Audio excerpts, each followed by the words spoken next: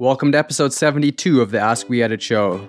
I'm your host, Andrew Delmar, and today I'll be answering your questions.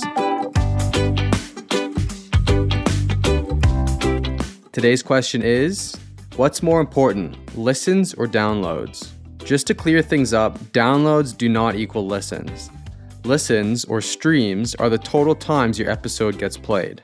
Downloads are the total number of times your episode's RSS feed gets requested, and is normally the main metric that your host provides.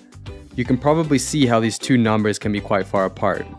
A downloaded episode is available for a listener upon opening the streaming service. Think of the podcast that you subscribe to. When you open up, say, Spotify, you'll have the latest episode there ready to be listened to. There's other factors like the podcasts that you aren't subscribed but still listen to, or the episodes that you're subscribed but don't listen to. And you can see how this can get confusing.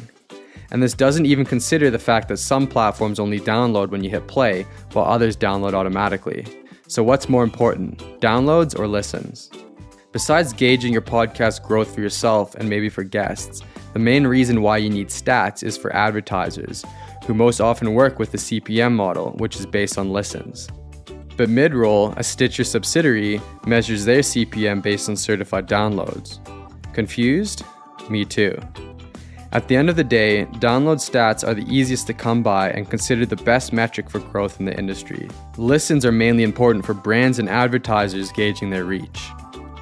As always, we love feedback, so we'd love to hear back from you.